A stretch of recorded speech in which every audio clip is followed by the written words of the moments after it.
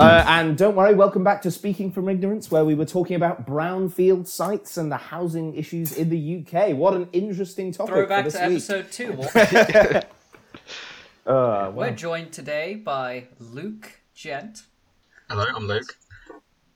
Hi, I'm Daniel, student studying astrophysics. Hi, I am Jack. I'm a professional development coach, a social mobility advocate, and a charity sector worker. Hi guys, I'm Sid. I'm an astrophysics PhD student in Heidelberg, Germany. Hello, I am Don Basilio, a singing teacher, a member of the clergy, also a fictional character, from Rossini's Barbiere di Sevilla, based on the French play by de Beaumarchais.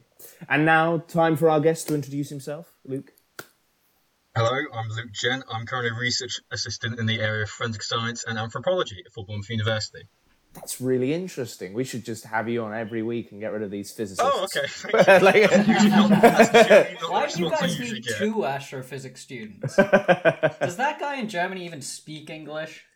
I thought this was a UK podcast. Brexit means Brexit. Brexit. Okay, and if I'm understanding you, Luke, you're an archaeologist by trade. So how's that mesh with the sort of Forensic anthropologist? Yeah, I'm very picky about what I wanted to do. My undergraduate degree essentially is archaeological and forensic sciences, which, to be fair, half the people do realise they do stick together very well, but half people, usually when they try and think of archaeology, think of Time Team, and they think of forensic science, think of, like, I don't know, NCIS or CSI, and they go, how do they go both together? Well, they're both reconstructive investigative sciences, just with slightly different time periods and slightly different contexts. Like, a lot of the techniques that are used for both sciences are very similar, if not the same.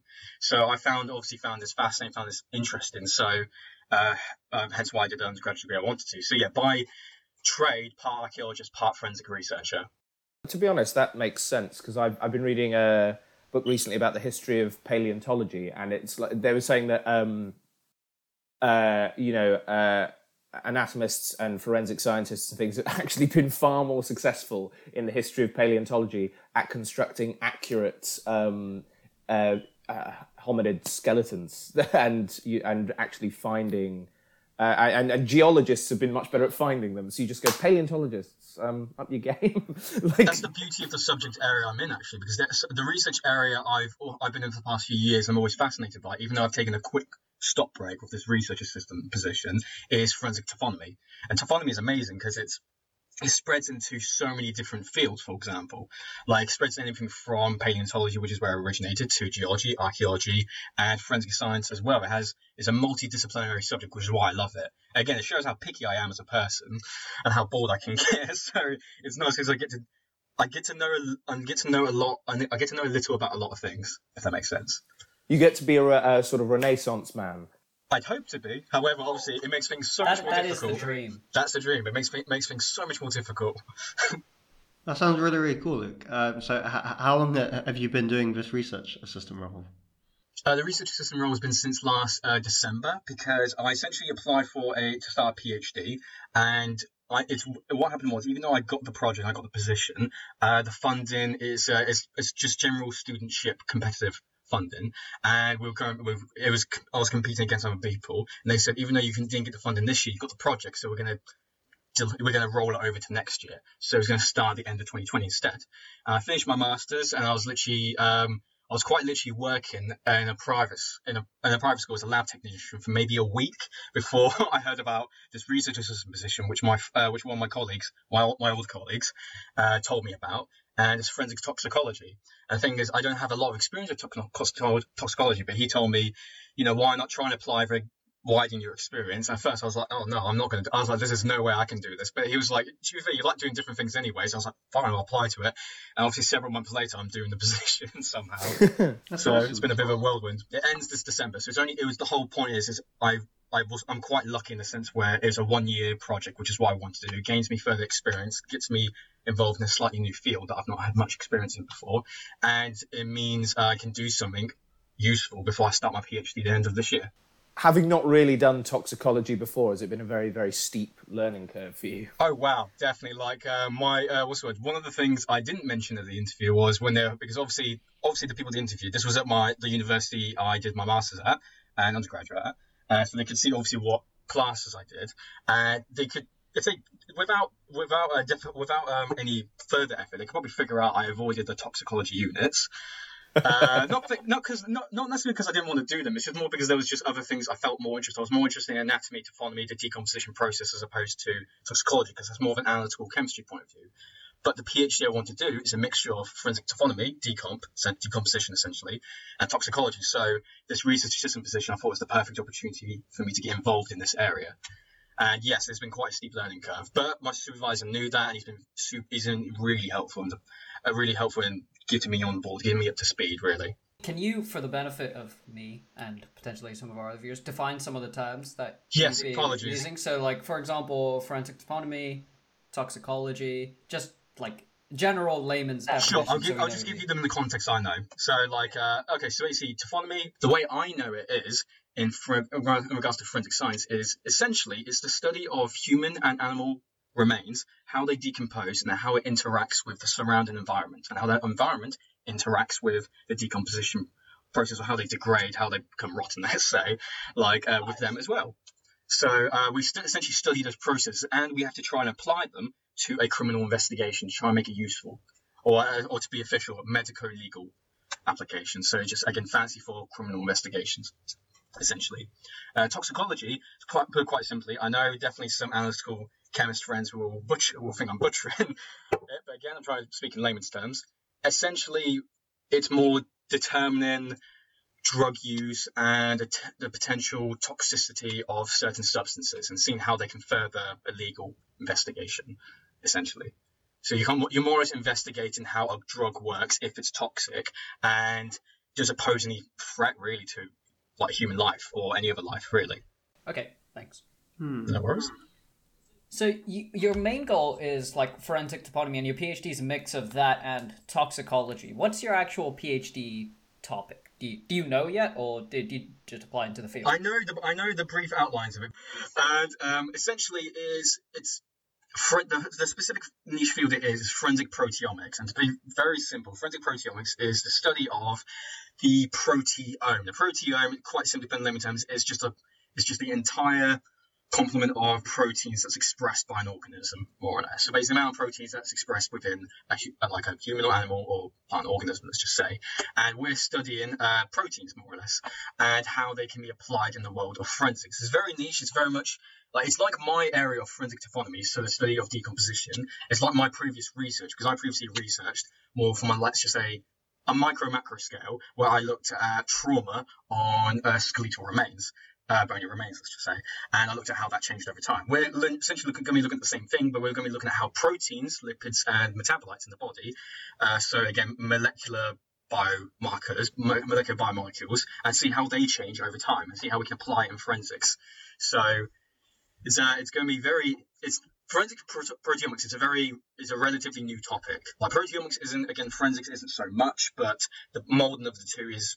There's been a lot of only recent work done, let's just say in the past 15 years, 20 years. Obviously, there has been more prior to that, but it's very much a fresh take, which is what I'm very excited to be a part of. But also the scary thing about doing something like this is there's not a lot to work on already. So It's exciting. It's very exciting. I'm very happy. Frontiers of research. I'm very excited to be part of it. Like when I read about the project happening, because I first met her. The supervisor at a conference I went to 2 years ago, and this was part of her PhD work, and then she became a professor, and then she was advertised for a position. So when I heard she was advertising a PhD project in something that she was doing previously, which was forensic proteomics, I don't want to be cheesy to say it's definitely cool to me, but I knew I wanted to do forensic taphonomy still, but I knew I wanted to make a greater impact. I knew I wanted to make a great impact. At least I knew I wanted to do something slightly new in it, and when I saw this project, I applied for it immediately because I thought this is something I really definitely pretty passionate about. It could really help if it works out. Again, if it works out, which hopefully it will. So, do you want me to tell you a little bit more about what the aim is with it? Yeah. Yes, please. Yeah. Yeah. Okay. Yeah. So, so basically, In regards to forensic investigation, how a lot of forensic anthropologists or archaeologists get involved is they mainly get brought in, let's just say, when remains are beyond a certain point of decomposition. Because obviously, have you guys ever heard of, I don't know if you guys ever watched, I mean, this is not a good baseline to ask, if you guys ever watch CSI shows, because they get a majority of it wrong, but I'll ask anyways. Have you ever watched any of these CSI shows and heard of something called PMI or post-mortem interval? Maybe. I can't imagine they would have brought up because they're not accurate. But no, that's okay. Post-mortem interval, you essentially look in the window between death and when the body's discovered. And obviously a lot of, and like anthropologists and archaeologists often get brought into it when the body is either decomposed beyond recognition or decomposed beyond a point where their skills are more useful, for example, because they have a certain skill set where they're able to identify age, sex, or biological information from even just skeletal remains that a lot of pure forensic scientists have not been trained to do. So, a main issue that's involved is, for example, there's been plenty of research to determine how long someone has been deceased for. If they've only been with, let's just say, deceased for anything from 1 hour to 36. There's been a lot of research regarding that, and it's very technical and involves a lot of biological, anything from detecting the temperature to look at again, the moisture content. Basically, there's a ton of factors to look at. However, when they find skeletonized remains, they still look at how it looks. For example, it's something very simple with morphology. They look at how, let's just say, degraded it looks. The trouble is, that's very subjective, and it may not be entirely accurate. So, for example, if you find skeletonized remains, you may not be sure whether they've been decomposed like that for anything between 6 months to several years, because it depends on the environment. It depends whether it's been high humidity, high heat, tropical environment, or if it's been extremely cold. It's been very preservative. So hence why people in my field try and get brought into it. But again, one of the main issues they have right now is they're still kind of old school about how they identify remains as skeletonized. So this project we're planning on doing, which is part of what she's done, definitely a lot of part of what she's done before, is try and look at something more reliable. And so we're going to try and look at it from a molecular scale, rather than look at it from how it looks, to try and see if we can see if the proteins degrade in a pattern. And if we can apply that to try and actually say, okay, even though they've been skeletonized for however many time, we might be able to pin it down to within a month or a couple of months, which is better than being off by a year. Like if they've been, let's just say if the remains have been there for like 10 years, and it's definitely a cold case, let's just say, it's going to be very difficult to determine with good accuracy how long they've been decomposed for. And that, again, this is a criminal investigation. It doesn't help. It doesn't help if you're off by hours. So the whole point of it is to trying to improve the investigation side of things from cases that might not have a lot of hope, if that makes sense. How good is the current accuracy for those criminal investigations? I assume it varies based on the timescale, but let's you pick one and then you compare just how good are the current methods and what's your sort of baseline for improvement. The trouble is, there's a lot of debate in regards to the world of forensic science, and we constantly have to deal with people arguing about this. From my personal opinion, I think the current methods we have so far for if they're only within the first few stages of decomposition, so basically let's just say up to the body's bloating, there's still flesh on, and it's not fully skeletonized, not at the dry decay stage, they can be extremely accurate, because what they can do, especially if you bring in specialists, you can bring in specialists who know, let's just say, a lot about the environment. And there's been a lot of, again, that's what taphonomy research is about. A lot what these body farms are used for. Like, they use current knowledge about how environment works to allow that to increase the accuracy of your method. So I think in regards to whilst the body, to be very layman terms, very simply, whilst the body is flesh, the current techniques are very accurate, and they obviously could be more accurate, but they have a lot of weight to them. Whereas if the body is skeletonized, it's either near or there. It's literally it's based on an opinion. You could bring in 3 experts, and they all could have 3 different opinions of how long the remains have been there for. It really depends, and that's the struggle. So it's just the fact that after all of the flesh is gone and the skeleton is just skeletonized, the sort of accuracy just plummets. Yeah, Well, because again, let's just say the. Yeah, I guess how much does bone decay? Like, what's the timescale for your bones? Now that again, that's a very interesting question, because again, that's to the point where people argue, when does it become archaeology, which is obviously the most frustrating question I've always get asked. That and the grave robber one, which I'll go into in a second. So basically, again, it depends on the microenvironment of the soil or the area it's deposited in. For example, if it's a very calcareous, calcium-heavy, relatively alkaline soil, quite dry as well, not very moist, and its temperature's not too hot, not too hot, it's relatively cold. The remains can be there for years. Like there's for example, there's why we find hominin remains that are hundreds of thousands of years old. Like there's this place called Olduvai Gorge in Africa, which has some of the oldest paleontological like remains, for example, and the preservation is absolutely amazing. But for example, this is a question that actually gets asked in a lot of paleontology and archaeology, let's just say. Well, not necessarily archaeology, but why is there lack of gorilla fossil records, for example? That's an interesting question, because a lot of the let's say older species hanged out or like lived in more tropical areas, and remains, even bony remains, decompose very easily over several years.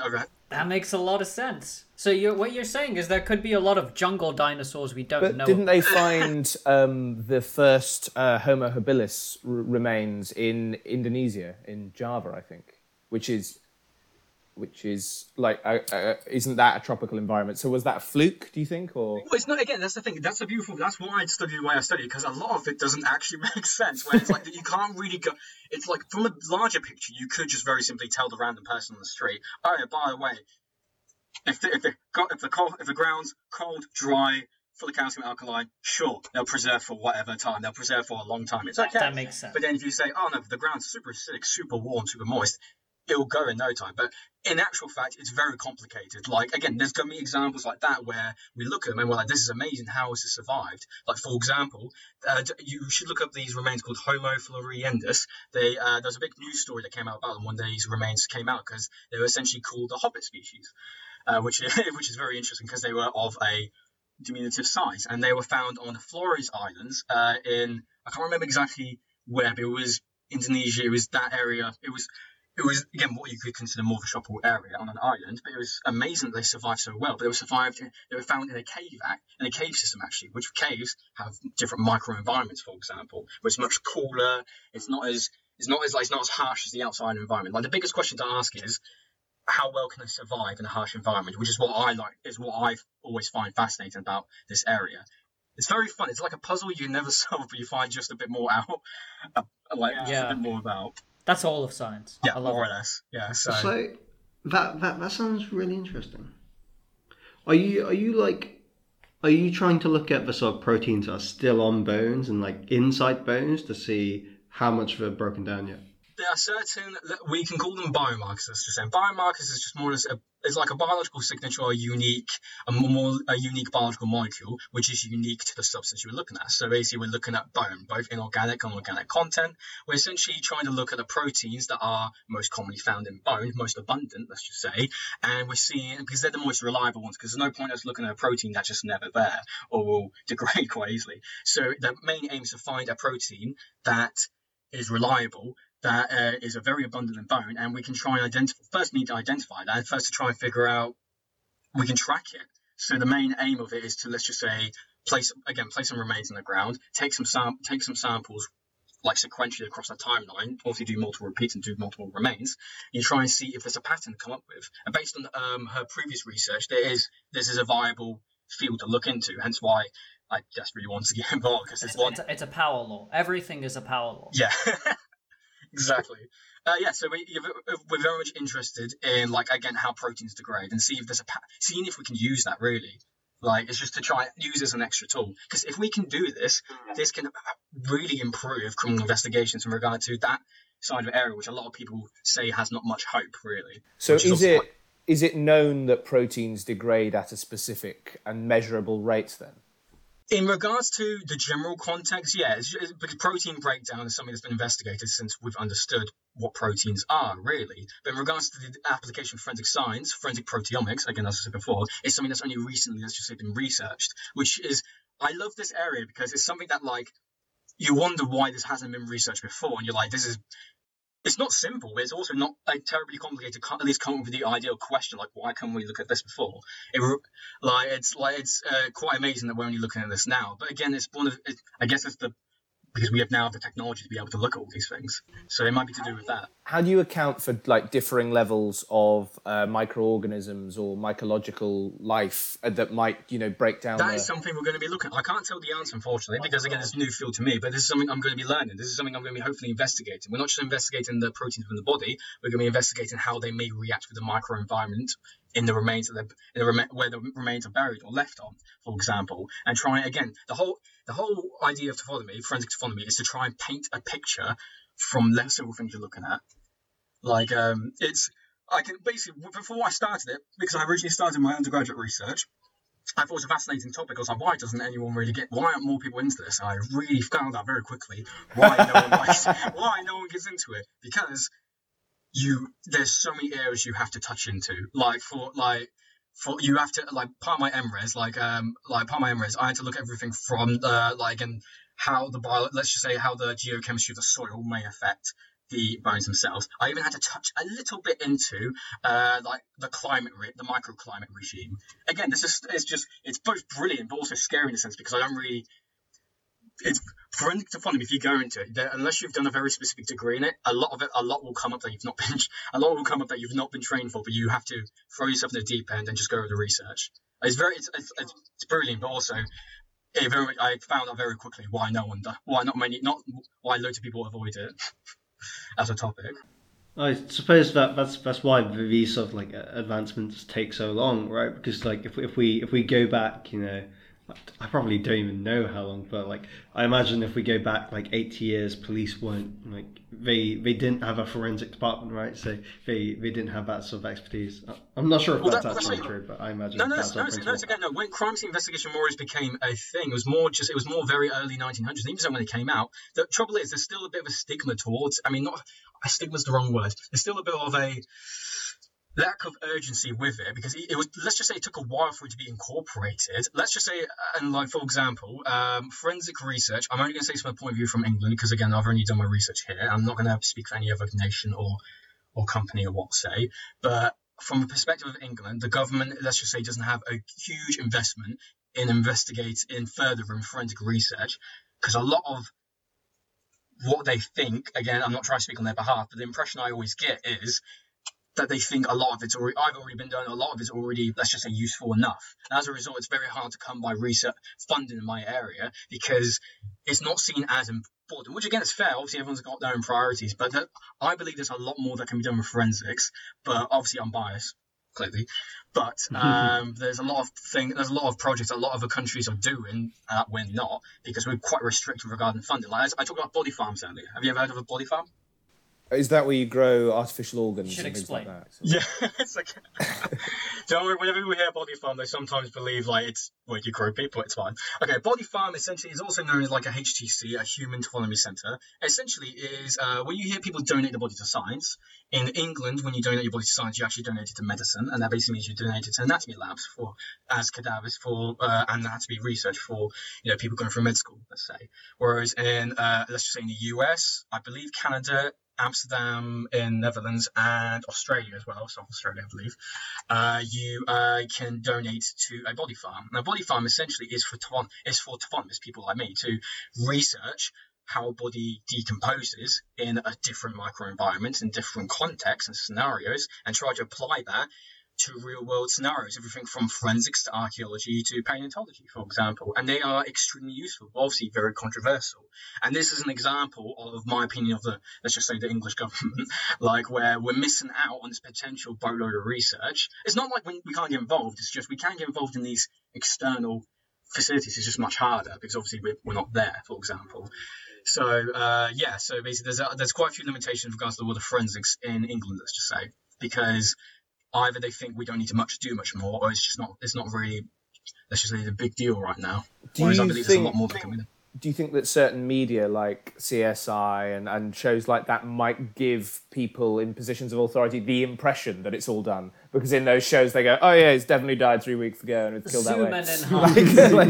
Thing is, I'm like ashamed because I used to love like NCIS, CSI shows before it was like before sixth form, I guess, before I studied forensics. But the moment I got into my degree, or undergraduate degree, I realised how many, like, I hate to be one of those people that, like, you're in the subject area, you watch a TV show about it, and I hate to be one of those people who, you know, it's never fun to be with those people who nitpick it, and you're like, shut up, let me just have fun. However, there's a lot they get wrong, and they make it seem like everything's perfect and there's no, like, they really bring up contamination as an issue. It sounds really boring, but it's like one of the biggest issues we have in forensics.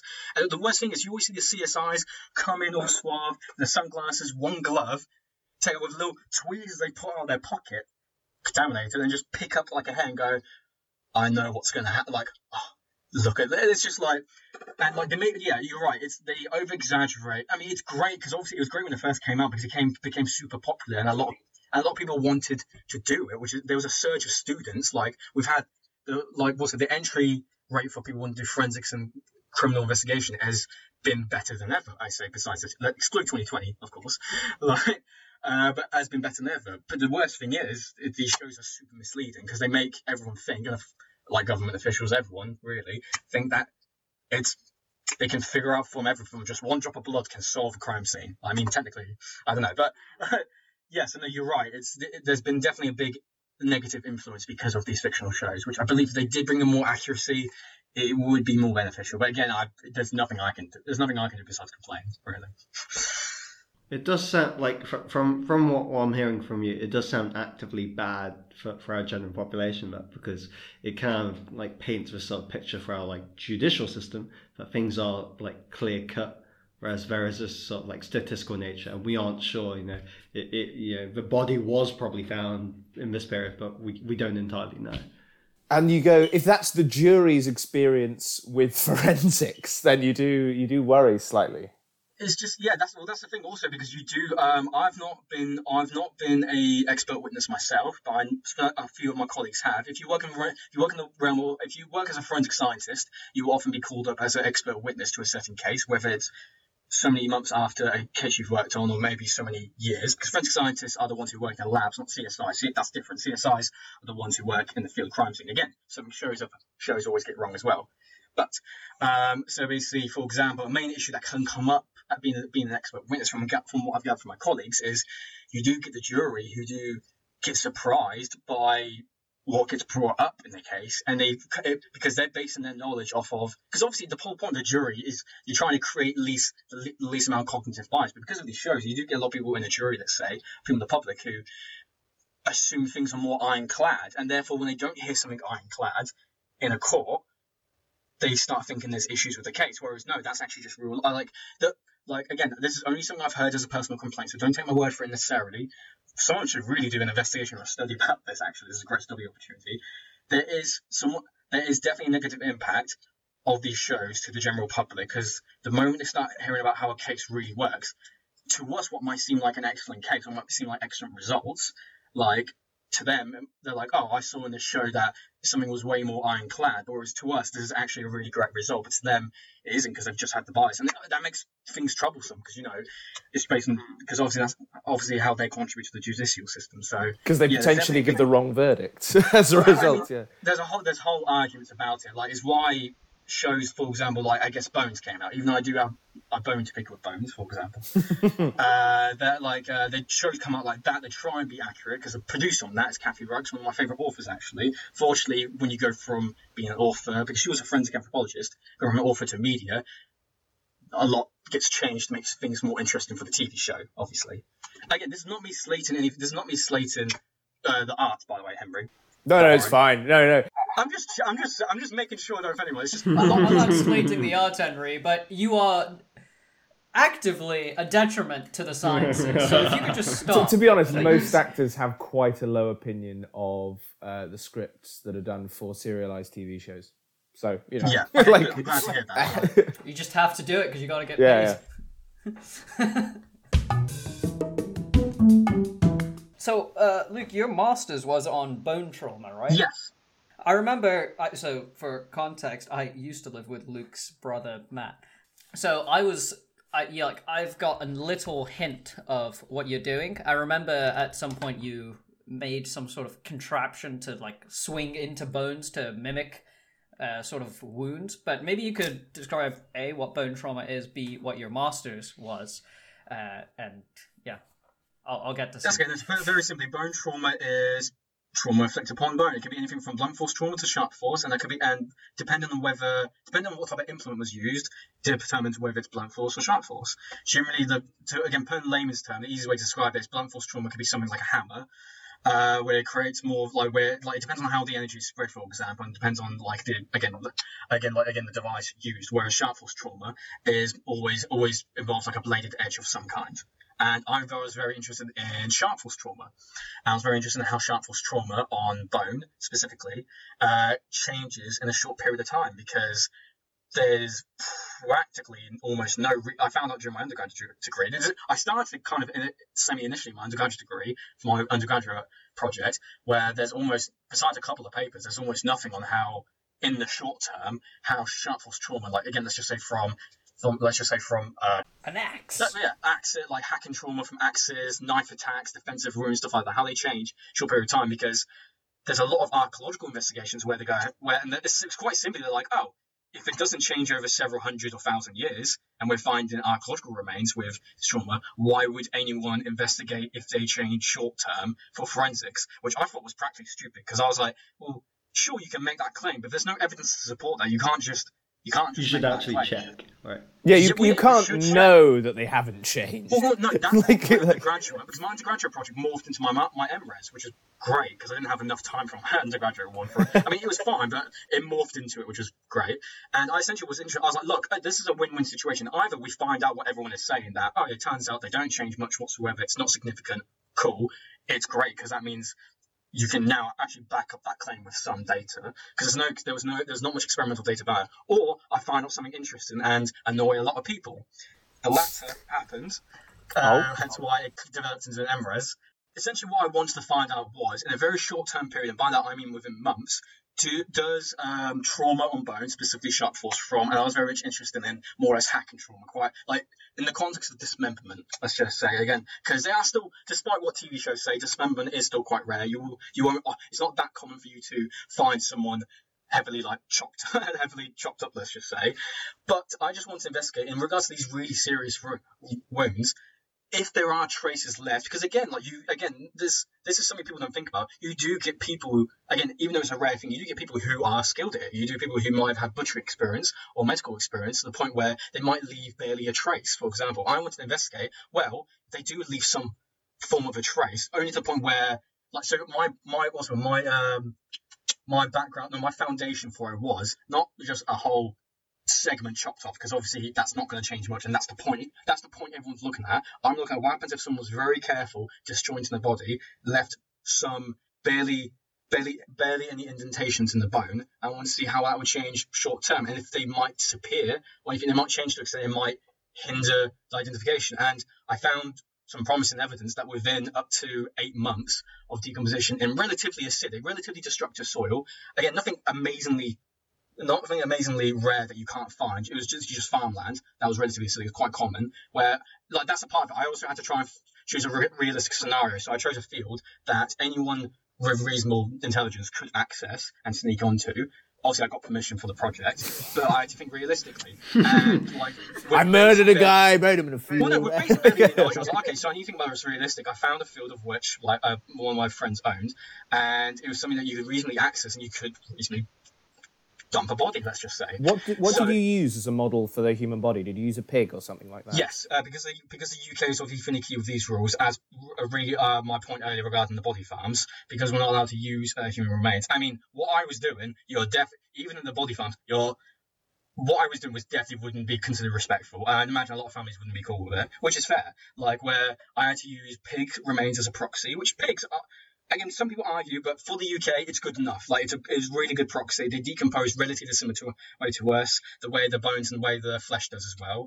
And they're for nutrient. Someone did a nutrient analysis before, where they just identified how human flesh versus pig flesh made decomposed similarly, and the results are remarkably similar, which is great. So I used pig remains as a proxy, and I had several pig limbs, let's just say, which I got from a butcher, which was very useful to use.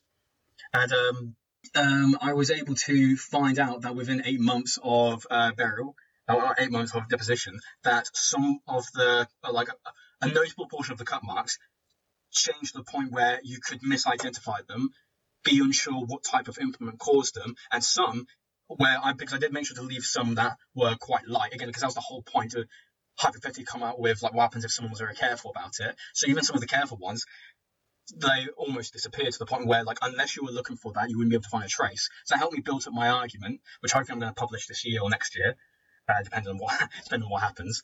I'm able to at least come out with and say, I think there's reasonable evidence that we're missing here, or something that we really do need to look at or consider. Which, of course, has annoyed several people, because obviously there's a bunch of people who thought this is something that we don't need to consider. Because it's a basic assumption in the field, yeah. Yeah, I do like it's not important. Have you checked? No, it's not important. It's not important on the log. It can't be important. Because that's also, like, sort of what my PhD is. It's not as extreme. Yeah. But my PhD work will also be checking something that people sort of assume to be true. But I'm like, but nobody's checked, right? My supervisor's like, no, nobody's checked. I'm like, so you're going to check. You get to do all the hard work of actually check. Because it's really difficult to check. And people are like, we don't want to do it. It's really tough. So. Well, it is difficult, like, especially forensic autonomy itself. When you get into it, it's a difficult field because you have to incorporate a bunch of subfields. It's a multidisciplinary topic. So me doing this as well, there wasn't a lot to go on previously to make. Like, again, a lot of, let's just say, points I had to make for my research. I had to be not circumstantial, but I had to be open about it. I had to be very careful not to say, oh yeah, because I can't be like, I'm the only one who's found this out, so, you know, this must be true. No, I still have to be open that this is, I've hopefully opened the door for myself and other people to investigate further, which again, obviously is very, again, creating more research, which is great, but also at the same time, you get a lot of people who are very annoyed. Like, I'm not going to name names, obviously, but there's definitely the politics of publications. Yeah. There, where, you know, I assume you would also, if you publish, you go through a referee who, in your field, you know, is probably one of your competitors that questions all your steps. You know, you have to justify it. So there's the notion of preeminence as well. So if somebody's already preeminent and is posing the opposite point, then you're going to have a difficult time. Well, that's the thing. Again, as a researcher, you have to look forward to that, because you have to be up for defending your research. Like, it's just something that always has to be accounted. And once you get settled on the idea that your research is always going to be challenged, you kind of get over it. I mean, obviously it's still going to be difficult, but the one thing I think, again, Sid and anyone else again who's doing research as well, I'm sure you can agree. Once you get over the aspect that you're going to be challenged constantly, it kind of shapes your experience a bit more, in my opinion. Whereas I definitely had some people, not going to name names for anyone from my department, but I definitely had one or two people who looked at, when I started my MRes, my masters, they definitely looked at what I was doing and was like, yep, not going to work out. You're not going to find anything. I'm just like, yep, good to know. Cool, thanks for your support. Good to know. But if you find nothing, that's still a result, because you go... I saw it as a win-win. I also get to do something similar where either I confirm what the field believes, where, yeah, it's not actually that important, which is good, because it means, hey, I've checked, and I will actually have done some serious chemistry to, like, back it up. Ooh, chemistry. Or, guys, bad news. Everything you've done in the past 20 years is very slightly wrong. Well, that's the thing. It's not for me. I'm not like more or less saying anything's wrong. I'm just more pointing out something that could have been. I'm making more work for people as well. Like, because obviously, again, forensic investigators, when they do find trauma, they do something called trauma analysis, where you can do really cool stuff, where they do 3D reconstructions to try and determine what was the implement, what was the tool used. Because obviously, if you find out what the murder weapon was, or if it was done post-mortem, if it was done after death, again, like a lot of dismemberment is. It can really help the investigation. Whereas what I'm suggesting is, yeah, but you could have also done a little background into where the person was buried or deposited, where the body was found, and then you could try and help. It could help you figure out maybe how long they were there for as well. And also, you might be mistaken something that looks like trauma from an axe, but it might be trauma from a cleaver, but it's just widened and become more deteriorated to the point where they believe it's the. There's been several papers where people have been like, oh yeah, creating an average of the width of several types of axes, let's just say, and they looked at thousands of tools and they say if it's between this range and this width, it's going to be this tool. And obviously when it came out, that's amazing. But what I'm suggesting is, yeah, that's great if you've already found the body. What happens if the body's been skeletonized, has been there for a while? No one's talking about that. What happens if the trauma has decomposed? Instead of like a very fine blade, it could have been like a blunt axe, but you can't see it. Yeah, there's so much changes that could have happened depending on the microenvironment. And the thing is, whenever I brought up, the general consensus was, that doesn't really happen that much. I'm like, yeah, but still, we got to talk about it. But it does, right? Like, it happens. It's like if it didn't happen that much, I wouldn't be bringing it up. Like, so yeah, that essentially was my MRIS research. I suppose the reason this upsets so many people is because you look at the consequences of this and you just go, a lot of forensic analysis could have been, wrong. Either wrong, like especially with cold cases as well. Because the thing is, I never like to say people were wrong. I just always say maybe you could have been more informed. Maybe people could have been more informed, or they could have found out a bit more if they did this. Also, it's adding extra steps. In regards to forensics, no one likes extra steps because that's also the reason why a lot of forensics doesn't get researched much, because either the government or I don't know whoever's investigating might be. It's more work, if that makes sense. Because again, you're not necessarily doing it in the pursuit of pure research, where let's just say you don't have much of a time limit. You're doing it. Criminal investigations is time sensitive, so you don't really want to give them a technique that's just going to waste people's time. So the moment you start bringing up issues like that, it causes like so many interpolitical issues. So basically, by me choosing that subject area, I knew I was going to get a lot of like challenges from people saying, like, why are you doing this? If you do find out more information, how is it going to be useful? And I was kind of always going with the mindset that, very simple step, I just want to find out if we can find out more. That's it. And like, whatever people want to do with it, they do with it. Well, it is. I think it's galling in any field when you discover that there's a basic assumption that's never been tested. Yeah. But no, I hope to carry on more of that outside of the PhD, because obviously the PhD I'm looking at more on the molecular scale, which is both scary and interesting, because obviously I've only worked at a more macro look at trauma, let's just say, but I'm actually looking at the molecular side of things, which is fascinating, because I essentially get to do relatively the same thing, where I'm looking at something that's not really been done before much, and seeing if it can contribute towards determine how long the body's been there for, we can find out more about the environment and whatnot. So essentially it's doing the same thing. Instead of trauma, I'm looking at biomolecules, which is great. But so the trauma side of things, I'm definitely doing that more outside of the PhD. How I'm going to do it, don't know, but I won't sleep, I don't know. I definitely need to carry it on. I definitely need to make sure this doesn't get left alone, especially because there's only me and a few other people interested in it so far. I do really like this sort of like can-do attitude about you, Luke, and Thank you. I don't think you've ever said, I don't know how to do this, or this isn't me, or this isn't my job. You always have this sort of attitude of, I'm just going to go away, I'm going to try and pick it up and do my absolute best, right? So I think this sort of like new, fresh study, if there's anyone to sort of jump into that new field, it's going to be you. Thank you. It's literally it's both scary, because at the same time it's like, because obviously it depends on your field. Because obviously my original discipline is archaeology and forensic sciences, but again, I've had to bring in stuff that's not my field. Like part of my current research assistant project right now, where I'm because again I'm also like obviously doing a lot of reading, literature reviews and whatnot. I'm doing different writing about how we determine drugs in the air and whatnot. I've had to quickly learn about not climate physics, but I've had to quickly learn about like meteoclimate regimes. Or like atmospheric chemistry slightly, because that's what I love about what I do is whenever I have to try and go to new topics like that, there's always a wall, or there's always something I go, right, never done this topic before. Let's get a mountain of reading done, let's just try and crack the pieces I need. And the thing is, that's also why the field I do is also relatively controversial, because you get a lot of people saying, well, if you're not an expert in that whole field, how can your research be viable? It's like, yeah, but no offense, in regards to what I do, it's multidisciplinary. There's no way you can get someone who's an expert in this. Luke, just to wrap things up now, you're in a very unique subfield. And you've got a pretty, winding path to get there as well. You've done all sorts of different projects. I feel like this field is actually going to be fairly more popular in the coming years, and, hopefully rises in its popularity even further. If someone were to proverbially follow in your footsteps, what sort of advice would you give them if they want to, let's say they want to do what you're doing, like this field, they find forensic toponymy really cool? Okay, honestly, I have to say, be open to jumping in the deep end, because you're gonna feel like that, and I obviously know that's a lot that happens with a lot of fields, but especially with this one, because you're gonna encounter a lot of different areas which you've never heard of before, and honestly, I know this is a very generic advice where people give, like, don't be afraid to ask for help, but honestly, first thing you do, ask for help.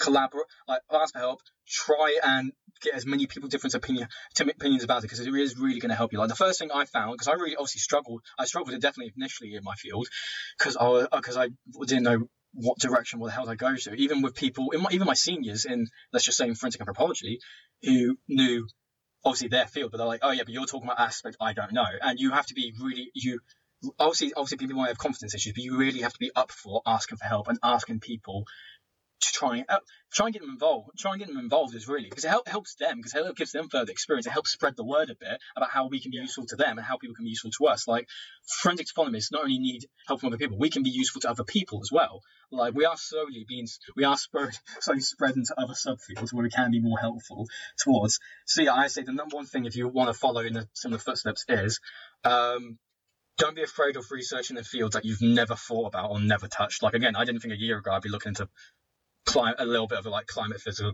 or atmospheric chemistry, like touching into it, but jump into it and definitely ask for help. Like, there's no reason to be afraid to ask for help regarding it. You really it'll really be your biggest weapon. I don't even know if you want to say that, but your biggest weapon, your biggest device, is not manipulating, not exploiting, but using others. Using others in the positive sense.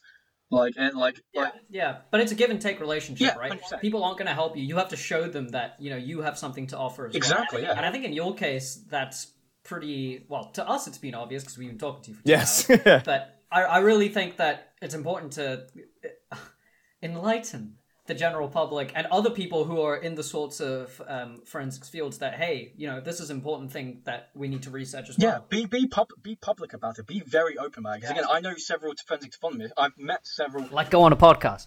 Yeah. I've met various people of which I knew about them through their work, but I was like, but in regards to public awareness, I didn't really know about, and like, it's because it's not a huge problem. It's like people need to speak up more about it. I'll be honest, I'd never heard of your specific field before we were going to do this podcast. Fine. That's the point. That's the point. Like, it's not especially a difficult one to comprehend, really, as well. Like, it's something that needs to be enlightened more outside of the media. So I say, if you're going to go into forensic toponymy or toponymy anyway, the two things I say is definitely ask for help and be a voice to the public. Like, those are the two things that will, one, help our field and also help yourself, really. Because again, you might get some people who've never really heard of the subject before, someone who's like, again, analytical chemist, or someone who works purely in the biological sciences, and they go, wow, I never knew you were doing this. Can I help? Can I contribute in a way? Because again, you might get someone who's just interested, might want to just lend a hand. Like, that's happened to me literally before in a conference before, where they heard about what I was doing. They say, oh, do you want to come over to my department, and do you want to conduct some of your research there? It'll look good for us, and it'll be good for you. Love it, yeah. A very light note, just to finish it off. Sharp force trauma must be brilliant at dinner parties, because, somebody brings out, some sort of steak or something. Well, that's been cut with that kind of knife. I love it. Great conversation starter. So, Luke, do you want to? First of all, thanks for coming on the podcast. Thanks for having me. It's been great talking to you. Do you want to plug your social media and where people can find you? If you've got a website, I don't know. Yeah, I've got I should use my Twitter more, but I've got Twitter, Gent4Amph. It's where I try to update notes about my work and things in my field. I should really use it more. But yeah, please follow me on there if you want to. Gent for what? Gent4Amph, and 4 as an FOR. So. Yeah, so just follow me on Twitter now. I'll try. We'll put it in the description. Yeah, I'll try and hopefully try and help spread the word of people in my field and fellow colleagues as well. Thanks, Luke. Thank you. All right, perfect. Thanks very much. All right, guys. Thanks for listening. We'll catch you next week.